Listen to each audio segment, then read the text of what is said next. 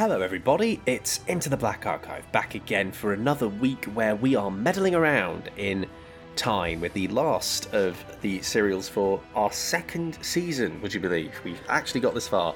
It's The Time Meddler. My name's James, and joining me again, as always, this week is Owen Cranston. Hello. Hello. You say it again as if you've had enough of me already. No, I haven't had enough of you. It's, again really reflects the fact that the lineup never changes. Yeah, it's the same over and over again. It's nice and consistent. Okay. So, Owen, what do we have in store for everybody this week? So we're just going to be talking about the Time Meddler for final episode, which takes place in season 2. Really, there's not much else really, unless you've got anything else planned. I don't have anything else planned. The good news is though, there's a lot to unpack with this, so we're not going to be struggling for stuff to talk about. Anyway, how have we been over the last few days? Oh, it's been normal, just working endlessly. Yeah, and much sleeping. The same for me. We've been having a whole conversation about property of late. It's been slightly fun. That makes us sound either A, way older than we are, or B, way richer than we are. Full disclosure, we are British. We cannot buy houses. That's not something we do here. Well, at least not in the south where we are. Yeah, definitely not in the south. But let's not get into the whole mess of that. Yeah, so over the week we've watched. This is the 14th serial we've done now. And I was just taking a look through BritBox, and there've been 39 separate episodes we've watched through for this series, which I reckon is quite an achievement for us. Yeah, I'm amazed we've actually managed to keep on going, because we've been going since March, so we've been going for at least publishing for at least 3 months, and doing stuff for at least 4. Yeah, at least 4. So yeah, I'm honestly impressed with us. And I'm definitely impressed that we've got here, because Time Meddler, I want to lead straight off with this, is one of the most solid stories yet. Is it? Well, that's why we're talking. Yes. So, shall we go characters synopsis or synopsis and characters? Synopsis and characters. You've got to tell them about the Time Meddler, Owen, in as quick as you can, with as much detail as you can. I can never promise detail. Go with broad strokes. Where did they land? Where it's in Cornwall, isn't it? No, it's in Northumbria. Okay, cool. Yeah, it's the other coast. So, our 3 characters, because we've only got 3 now, because we've left Ian and Barbara behind, we suddenly find Stephen just lying around in the TARDIS. He's never mentioned previously about how he ended up there. He just did, but we're moving on from there straight away. He doesn't believe anything about the TARDIS can time travel, but we are in Northumbria, in the Evil Vikings. They're potentially going to come take over. But there's something not quite right with this area in Northumberland. There seem to be quite a lot of things, a lot more advanced than the 1066, which we're led to believe it is, such as records, clocks, and not clocks, watches, and of such and such. So something's not quite right there. They eventually discover this monk. I said loads of monks in the monastery. No, just one monk. But this monk and the doctor have something similar. They both own a TARDIS, but the TARDIS console is slightly higher. It just is. Just move on. And that's essentially the story. Brilliant and coherent as always. So yeah, the main thing with the Time Meddler is that this is like the first, because it's a historical story, which is obviously like your bread and butter for Who, if you think about it in a modern sense. But this is it's the first pseudo-science, pseudo-historical, isn't it? Yeah, that's exactly what I was going to say. It's historical as a base, but then it just starts to twist around with it. And I think this is what gives it a quality that sets it apart from the rest, because it goes in these really unique directions that only Who can take it. And I think that's why I really enjoyed this. Okay. Out of interest, did you enjoy it more than you enjoy Dalek? No, not more than Dalek. No. But it's definitely the second best in the series, and it's not even close. It's like a close second to Dalek. I have to ask you this, because I asked you this last time when we did the Space Museum, and done that a week later, you've completely forgotten what happened in that. Yeah. in that in that episode. Do you think it's because this season's not been very good? Maybe, but I think Space Museum was pretty good, and the chase wasn't terrible as such. It was just kind of a bit messy. I mean, a Dalek story is still kind of good, no matter what you do with it. So I think the two before have actually been all right, and then it really is a good step. It's a very well written story. The way it's set up is great. The way it twists about is great. You're kept on the edge. They're doing interesting things with the setting. I can't really fault this too much. There are faults, obviously, but that's why we're here. So what do you think of it then? Because on a general level, before we get into like the detail. On a general level, it's definitely one of the better ones of the season. Yeah. It's definitely for the better ones. However, it didn't stand out to me. If that makes sense. Like, it's a good episode, and I'd more than be happy to rewatch it. But if I had a choice out of everything, don't think I'll go back to this one. It's just nothing stood out to me about it. Nothing stood out to you about this. You see, I think for me, the opposite of that is almost true. I feel like there's so many aspects that are actually stand out. Like, for example, there's another freaking Time Lord here now. And that's the main thing that really spices it up. And not only that, the way that new character, the monk, and William Hartnell interact has some of the best chemistry I've seen on Who. Like, there's genuinely, there's like a spark when you see them on screen and they're kind of having this battle of wit. All right, when Vicky and Stephen comes on screen, the whole thing kind of lags a bit. And I kind of wish that it was just the Doctor on his own, kind of like those Tennant specials. Would have been the perfect thing for this episode. But I think the whole thing lines well, and the setting is great. I do prefer it when Who goes and does historical settings, because there's like a good basis and they really bring it to life, even with the limited budget. I think it's because I think that comes into two elements of that. I think they've got they know what they're planning for. You know what a sort of medieval monastery looks like. So they don't need to go and attempt to go all futuristic, which inevitably in the future looks terrible and ages terribly. But also, with a historical, you also don't need to make that many new costumes. You can just borrow it from other TV shows. Yeah. So they don't spend that much on, say, like costuming or props. Like, you don't need to have go and make yourself a brand new pot, because a lot of drama at some point in the BBC's history, even at this early time in television, would have had one. Yeah, someone has been out making a 1066, because this is set in 1066. You know, someone would have been making stuff from that era because it's such a prominent date in British history and also in the annals of insurance company telephone lines. So yes, shall we talk about characters then? Yeah, let's go straight in with it. I'm starting off with the only one that's been here since the start, which is the first Doctor. And this is, even though he went on holiday for a quarter of this, one of the better episodes he's had for me, because he gets to interplay with someone who's on his level. Yeah, he definitely... Now which he doesn't... I don't mean this in a bad way to Ian and Barbara. Now he doesn't have Ian and Barbara kind of holding him back. He definitely has the ability to go out there and enjoy himself. Yeah. Explore the character a bit more. For example, you spend the majority of the first episode really just with him, and he's kind of figuring out where he is, and there's this really great scene which I don't think most people would pick up on, but it's just when he goes and visits the woman whose name, of course, is going to escape me. The female villager. Isn't it Edith? Yeah, Edith. That's exactly it. Edith. And visits this villager, Edith, and Edith sort of puts him up in the garden, brings him some mead, and he's trying to piece together as subtly as he can where he is, while being generally quite nice to this person. So it's a quite nice scene. You can kind of see how he works, how he's got his motivation still, but he's trying to be nice, trying to make sure he's not getting in the way of them. And it was also quite nice for him to do this exploring, because he's done this sort of stuff before, But normally with, say, Ian or Barbara, or even Vicky and Susan, going, "Oh, so what does this mean, Doctor?" Yeah, and he has to explain everything, whereas in this one, he can just he knows, he can just go off and do it. It's much quicker. There's not much monologuing.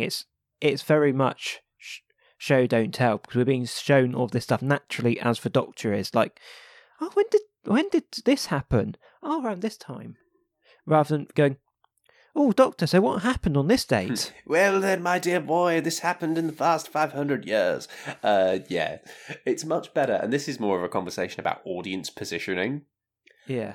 It's much better to be in a first-person position for most stories where you're having everything, you're learning along with the characters because you feel more in it. Yeah.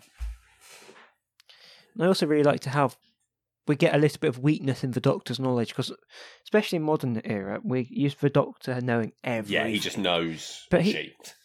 But in this one here, I'm fairly sure it's him. He straight up goes, "My memory of this era isn't that great," which just wrong word because he's not human, but humanises him so much more than just him going, "Oh yes, in this period, this." Yes, I remember this. It was wonderful.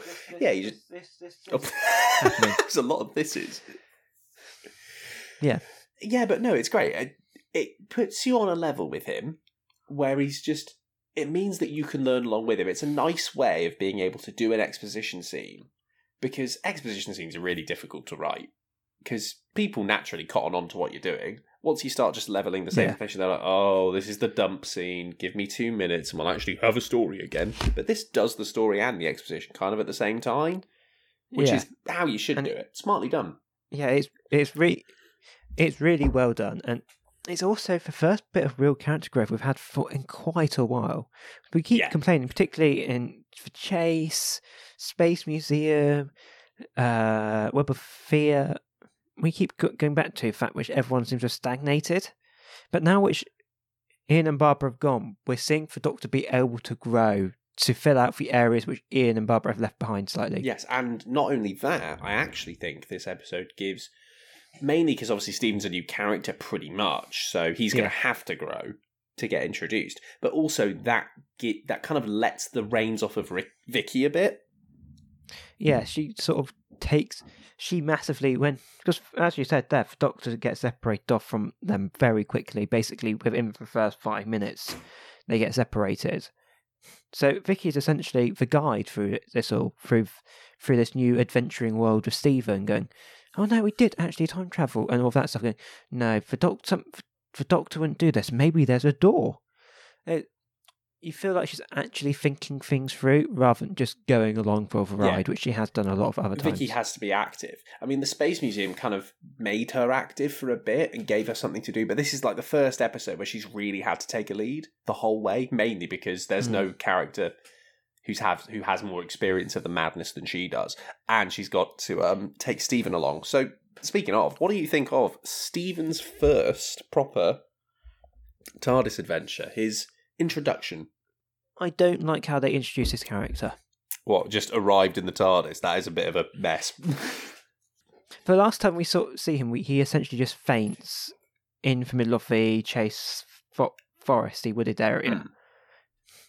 We don't see him going into the TARDIS, we don't see him doing anything like that. It's just purely just for writers going, "Oh, we need to make sure Stephen comes back. Oh, let's just have him faint in the TARDIS."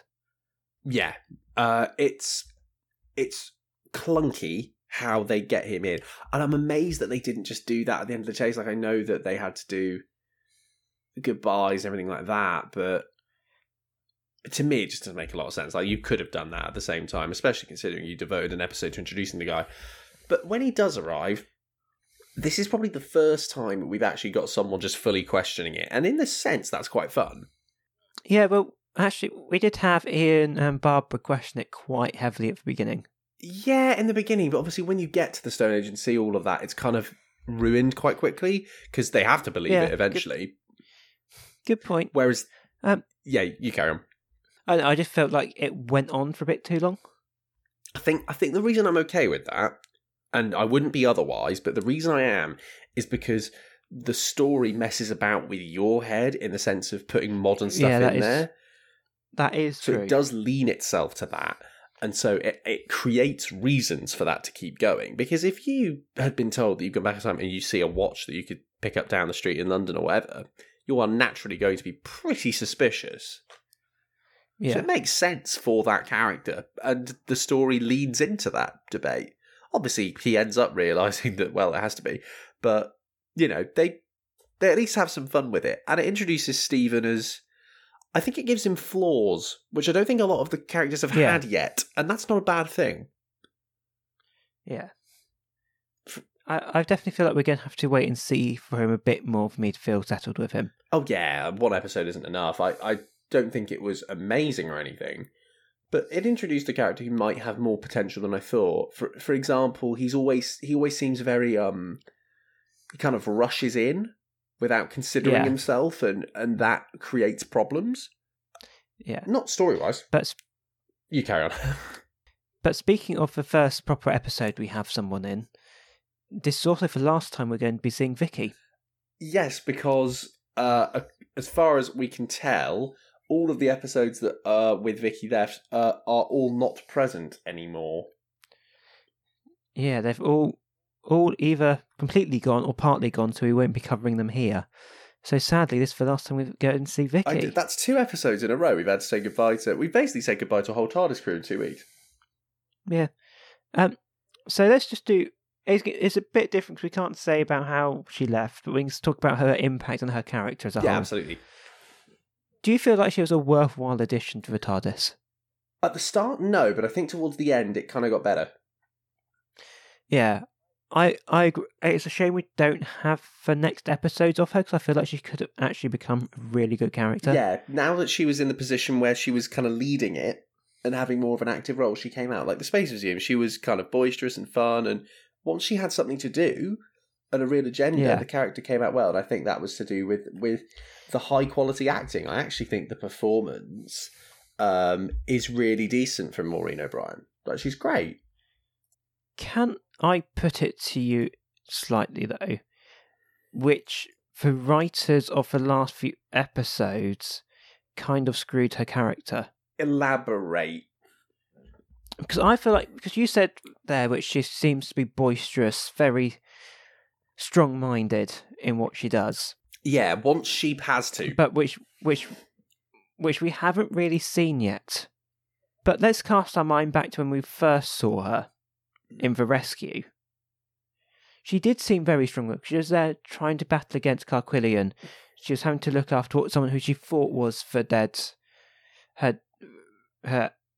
someone a crewmate who got paralysed. She was very strong-willed there, but then that kind of left. We just got the silently following the Doctor. I don't think that's a bad character. I think that's bad writing, just in general. Yeah. The writing killed her a little bit. A little. I mean, I think Doctor Who, even now, is this classic marriage of, well, you need to have a good character, but even if you create a good character off the source, if you don't have the right writers for it, it will kill it. Obviously the problem with something like Chibnall is that the characters were already dead before he arrived. But with this, the characters have a decent start. It's just there are some episodes that are better than others in terms of how they used her. And it was... I think it ended up being better than Susan because they only really realised how to use her when they binned her off. Yeah, that Susan's creative flaw. She was literally just there to scream until the last episode where she got good. The only way they figured out what to do with her is to give her a reason to go. Which tells you that you didn't have a character that suited it. With Vicky, there were reasons coming through. And I think if we'd have had more episodes, I mean, obviously we can't see the ones that take her out, but I think there were signs that it was going to get better, and I think The Time Mother was probably her best episode. Yeah. I could be completely wrong, so I could be completely yelled at here, but I'm fairly sure Vicky goes in the same way which Susan does. Oh, meets a handsome fella. Meets a handsome fella, and of course the episode decides to leave everyone and just go live with the handsome fella. It's amazing how these... she's only met for like a day. Yeah, but it's the 1960s. Women don't need to think much about these things. That is definitely going to get snipped out of context. It is. I am making a joke about the traditions of the 1960s. if it's today, then of course this kind of stuff just never would get written. But, you know, it was a period of the time. We have to view it as a period of the time. But yeah, so that's our character stuff done. But I do need to talk about one more character. Not that they're irregular, but we have to talk about them. Is it for Monk? We have to talk about the monk. Yes. Owen, what's your opinion on monks? Before we even talk about the monk, what's your opinion just on monks? I don't really have an opinion on them. Do you have an opinion on monks? They're a little bit weird. You think the thing with monks, where I grew up, I grew up in like a village, in the middle of Cyprus, right? And there was a church in the village because it's Cyprus and it's still quite a deeply religious country. So even the smallest villages have a church of some kind, and there'll be like not so much monks, but you'll get like priests and all that kind of stuff, and then eventually that leads up to monks. And so you'll always find monasteries like littered around, and sometimes you'd see monks out and about, and they always seem like really nice people, but incredibly awkward. Yeah. Obviously, a lot of them have taken a vow of silence, and you'll see that, but sometimes you just sort of see monks, and it's like, did you take the monk life because you just didn't want to speak to people? Which I respect. Yeah. So, since you know a lot about monks, is he a good monk? Yes. No. He's not a good monk. He's good at acting like a monk. Yes, right, how to introduce this fella? So, the Time Meddler, the eponymous Time Meddler of this episode, is posing as a monk as part of a group who have recently moved into a monastery on the top of the hill above this village. And Edith says, they've only moved in a few months ago. There's a few of them. We sometimes hear them singing. It later turns out that it is just this one guy, and he's not with any of the monks, and the singing is actually being played off a gramophone record. Yeah. We then discover that he has a whole range of things that a monk in 1066 shouldn't have.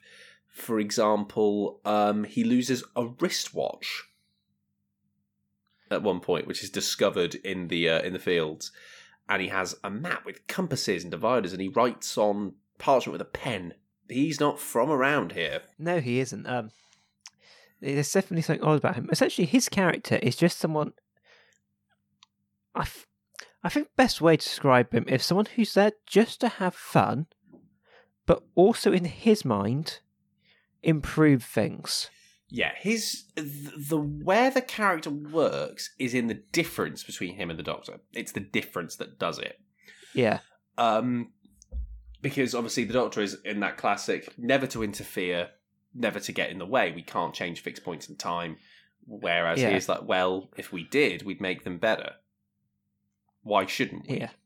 Why shouldn't we just have a good time? His whole plot is based entirely around the sort of history of 1066. He believes that by making sure that the Vikings are defeated at the Battle of Stamford Bridge, that Harold will be more fit to lead the English forces and the Saxon forces to defeat William the Conqueror. Yeah. Thereby ensuring that Britain wasn't taken over by the Normans, which is the last time, interestingly, that we were invaded by a foreign army. That's one of my favourite fun facts. No foreign army has set a foot on British soil since 1066. Hasn't Scotland invaded us quite a few times? Scotland's a tricky one, because Scotland isn't coming over the sea. Scotland's already on our land, effectively. Yeah. So it's kind of already here. But in terms of like an overseas invader, there hasn't been one since 1066. At least it's set foot. Like the Germans sent some spies in, but they weren't like an official, the army has, boarded. They weren't an invasion force. Yeah, it wasn't an invasion force. Like they had the Blitz and you had planes coming over, but they didn't set foot on the ground. I don't think their intentions at that point were to invade. They might have been long term, but at that time they weren't. Oh, what, the Nazis? Their long-term plan was definitely to invade. Yeah, but at that moment in time, their entire point of bombing London wasn't, we can use this to invade right now. That was purely just fear. Yeah, it was to weaken. I believe. Anyway, enough about our dodgy history lessons. Yeah, it's, Britain does have a dodgy history. But, yeah, so the best thing I find about the monk is that he's on this intellectual level with the Doctor, and he has a very excellent plan, and this bores out in a lot of the episode. For example, he captures the Doctor when he comes up to the monastery, and then when Vicky and Stephen arrive, they have this sort of mild battle of wits with him. Yes. Where he says, oh, nothing's going on here, and then Stephen, quite cleverly, gets him to admit that he knows the description of the Doctor, even though he said he couldn't have. Which means something must be wrong. But it turns out that he's been completely baited anyway when he gets in, because the Doctor is no longer there. Yes. Because apparently for Monk, despite using this area as a jail with a bed, so obviously set this place up, didn't realise there was a trapdoor. So that's essentially where the Doctor is for the second episode. He's locked himself away. Yes. On holiday. Because Will's on holiday.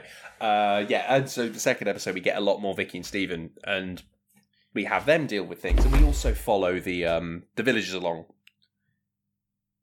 What do you think of the villagers in general? I think they're a little bit caricature-y, if I'm being honest. I think they suffer from the same problem every single side character has had for this season, excluding Invasion Earth, where they're essentially a herd of people. Yeah. They don't really have their unique personalities. They don't have a unique reason for being. I think Edith stands out in a way.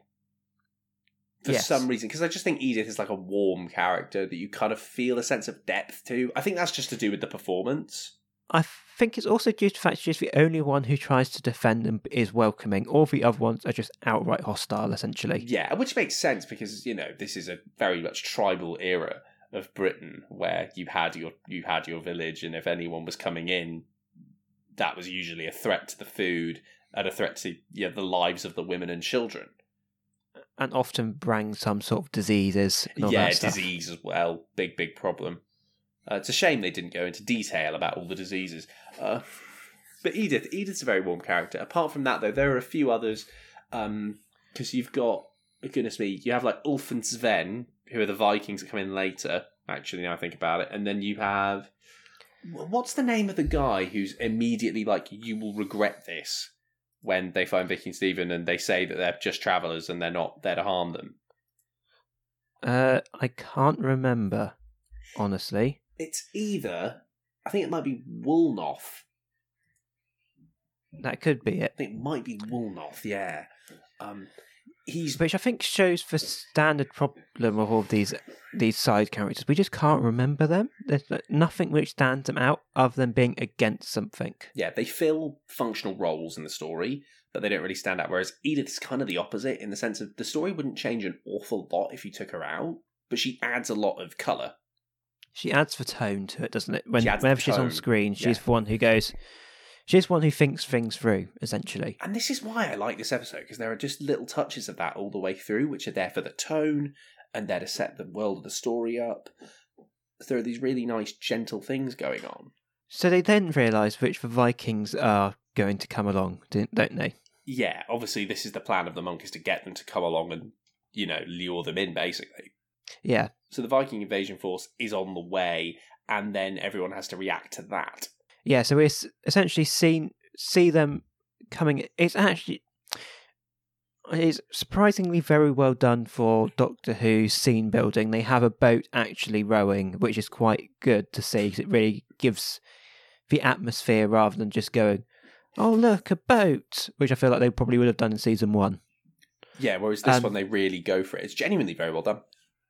Yeah, it's archive footage of... I think a news report, which happened the year before or something along those lines. Oh, that's clever. That's why it looks really authentic. Yeah, because they just got news footage. Nice.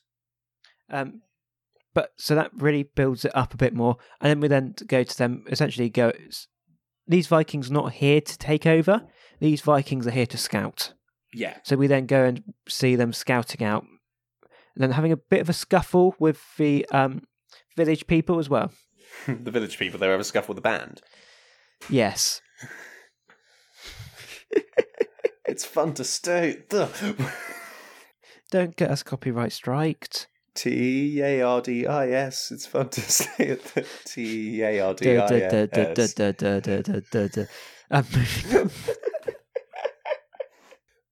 Oh, God. Yeah, and so Vicky and Stephen during this whole skirmish are trying to figure out where the Doctor is, and eventually stumble across the great secret of the monk. Which he has a TARDIS. Which is probably the best cliffhanger we've seen any episode this series, I think. Yeah. Perfect. It's generally something which makes you think. Like, how did he get this? Is there other people like the Doctor? Because at this point, they wouldn't have known. Yeah. It completely blows the world up. Yeah, because at this point, all we had in terms of time travelers was the Doctor, Susan, and the Daleks. So it really could blow the mind of, wait, the Doctor's people are also out there. So we could bump in some more. It really does start to open up story potentials of having the Master, of having the Time Lords at other points. Romana, Varani, Rassilon. Rassilon. A lot of art. All sorts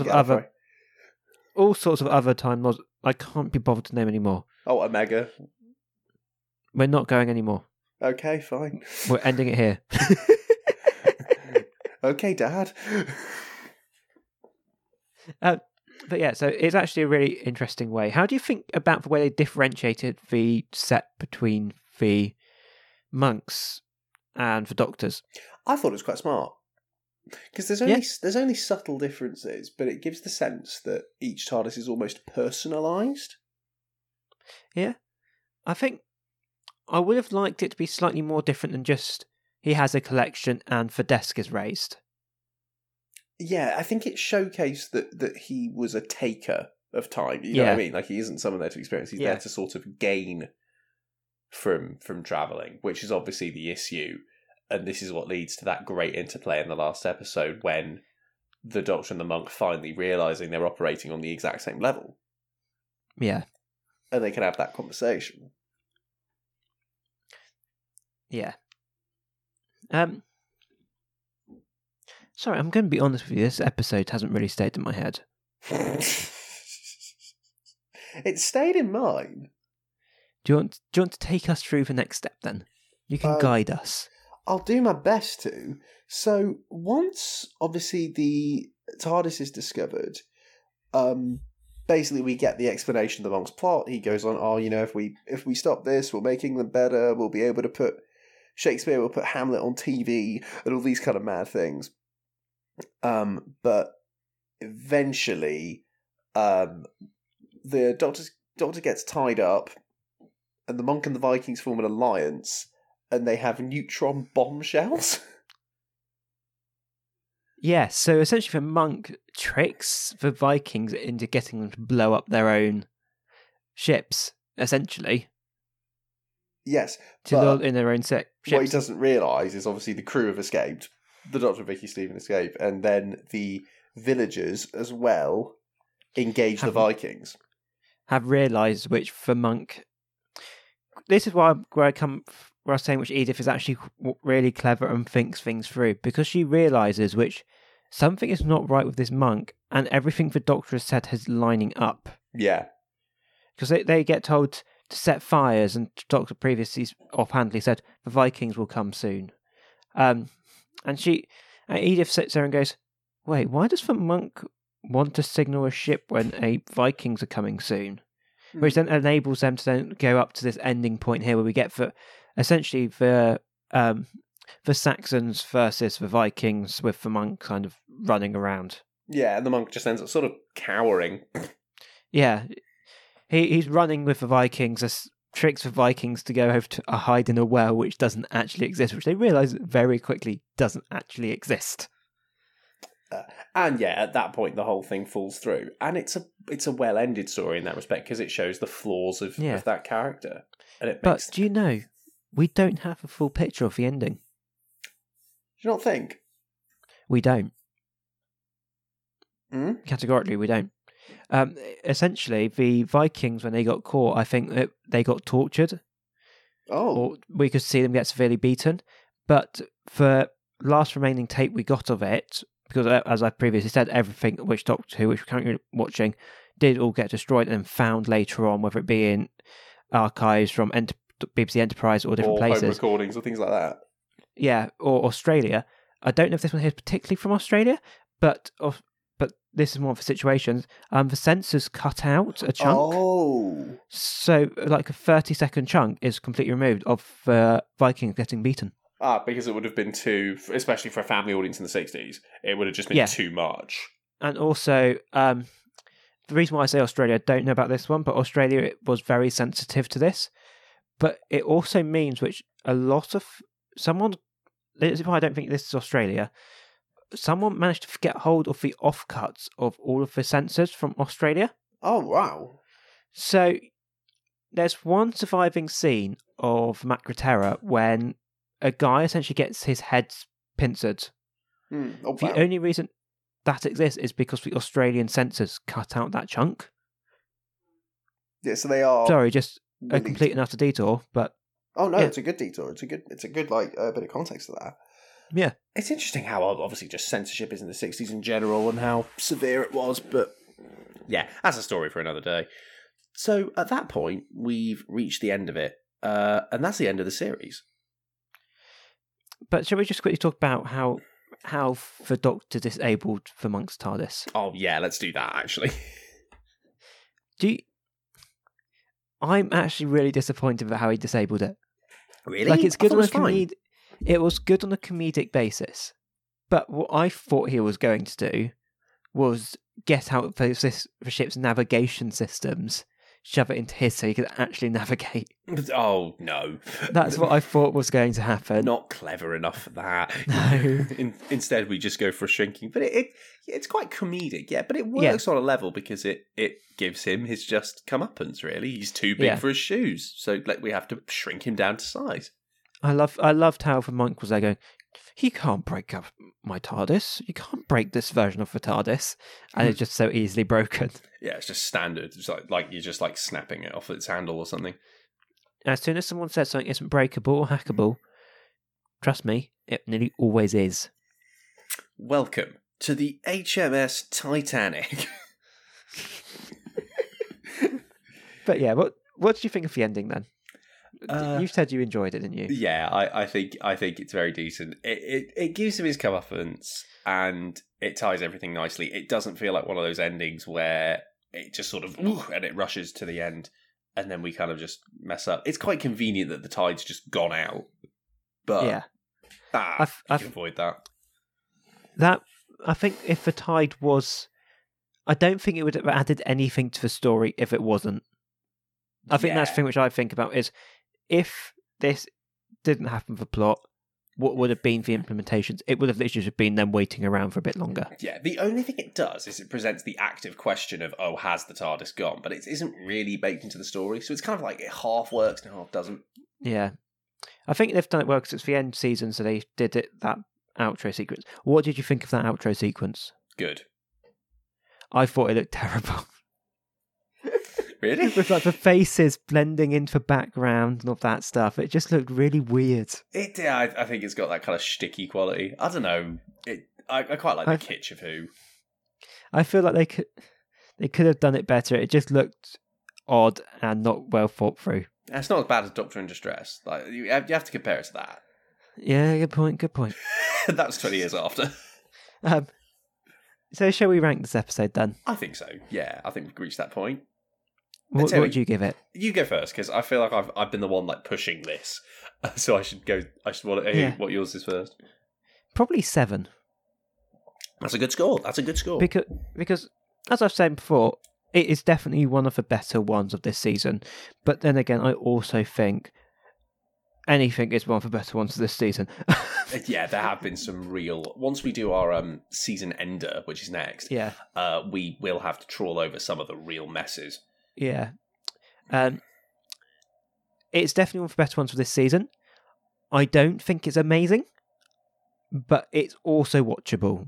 Oh, yeah, it's definitely watchable. Which, as bad as it sounds, I think is a good way to tell if how good these current Doctor Who's are is purely by if it's watchable. I mean, if something is 55 years old and you can watch it today, that's pretty good going. Yeah. That's pretty good going. If it manages to keep your attention, which, as I said with the Aztecs, the reason why I like the Aztecs last time is it kept my attention when the other ones didn't. Yeah, and this definitely keeps you the whole way through. Yeah. So what do you give it, James? I'm giving this an 8. Ooh. Not a 9, because I think I gave Dalek a 9. I don't think it is that good, but I think it's really watchable. I think it makes the series a lot better, just in general. I think it widens the scope for future stories. I think it's a good story in its own right. I like the setting. I like the characters. I like the way things are done. Yeah, there are some issues. Steven isn't perfect. That kind of goes on too long. Some of the stories are a little bit muddled, but I think on the whole, it's a really solid episode, a really solid story in general. It's well written. It's also nice to go out of even what these good episodes for this season have had, the bloody boring and formulaic. Ooh, bad guys have taken over this place. Let's help the good guys get it back again. Know. It's so nice just to get off that exact same formulaic thing every single time. And they're also given reasons to just coincidentally meet up in the same place. It's all built around this place, so of course they're going to meet up in the centre of it. Unlike they've just ended up in this completely different town at the exact same place. Yeah, which we've had previously. Everything is built well, everything's written well, and that's why this is definitely the second best story of the season. It's really, really good. So you'll find out what is James's third best place for this season next episode. And all of the rest. I have to figure out what the worst one is. That'll probably be harder. So many contenders. I think just looking at because I've done it now, I've done the levelling. Oh, yeah. I think the last place and the top place will be exactly the same. I think the bottom half is literally just going to be us picking our least worst. Yeah, there have been some real messes, but you won't be able to find that out for another week. No. So until then, where can people get in touch with us if they want to, bother us? So if you want to tell us about how terribly wrong we are, tell James which the monk is terrible and should be banned forever. I do need to be knocked down. You can tweet us at Black Archive Pod, or you can email us blackarchivepod@gmail.com. And of course, remember to subscribe whichever podcast platform you're listening to. We're on quite a few of them now. And big shout out if you've been with us since the start and if somehow persisted. God, what's driven you to do that? Well, what's driven us to do that? It's the same question. I don't know. Anyway, see you next week. We'll see you next week for the season finale. Till then, take care and goodbye.